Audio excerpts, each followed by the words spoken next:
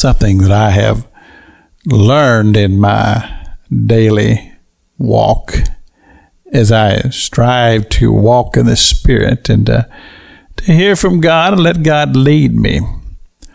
I've become very much aware that this is a spiritual battle that we face, because even though we have this desire to walk in the Spirit, that does not negate the fact that there is a enemy at work and that he is coming against us with his spiritual weapons.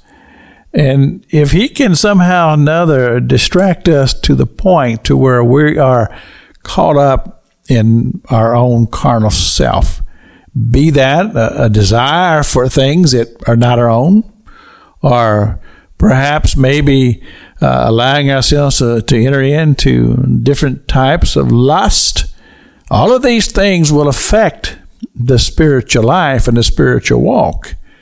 Because if there's a whole lot of stuff, and I'm talking about sin, that's just in our selves, and we allow it to stay there, and we entertain it, then that's going to affect God's willingness to come and walk with us. So that's why we have to deal with these things. This is why the Apostle Paul cautions us about this in the book of Romans. He's very, very clear. He said, there's a war. He said, there's a war in my members. And sometimes I question about, okay, where does the choice happen versus just the work of God? And I believe that there is some choice involved in this. If we choose to feed our carnal man, it will affect our spiritual walk. So, we have to rise above it.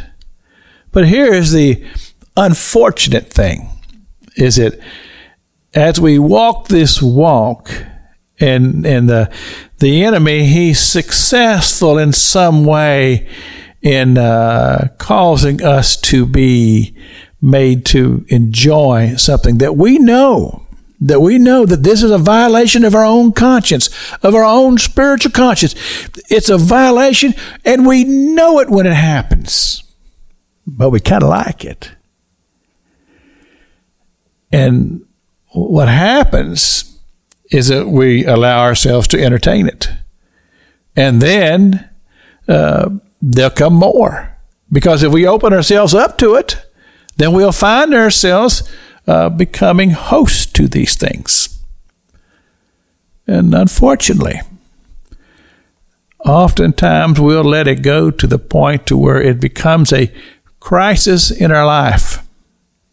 And sometimes, in the midst of this crisis of the Spirit, people will just abandon the spiritual walk altogether.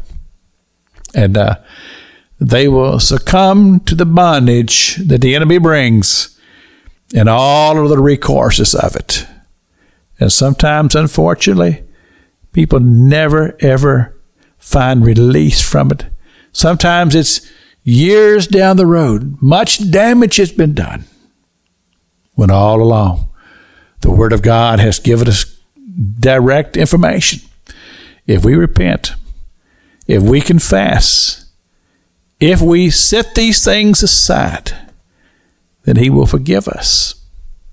This is Pastor Jack King with the Gospel on the radio broadcast.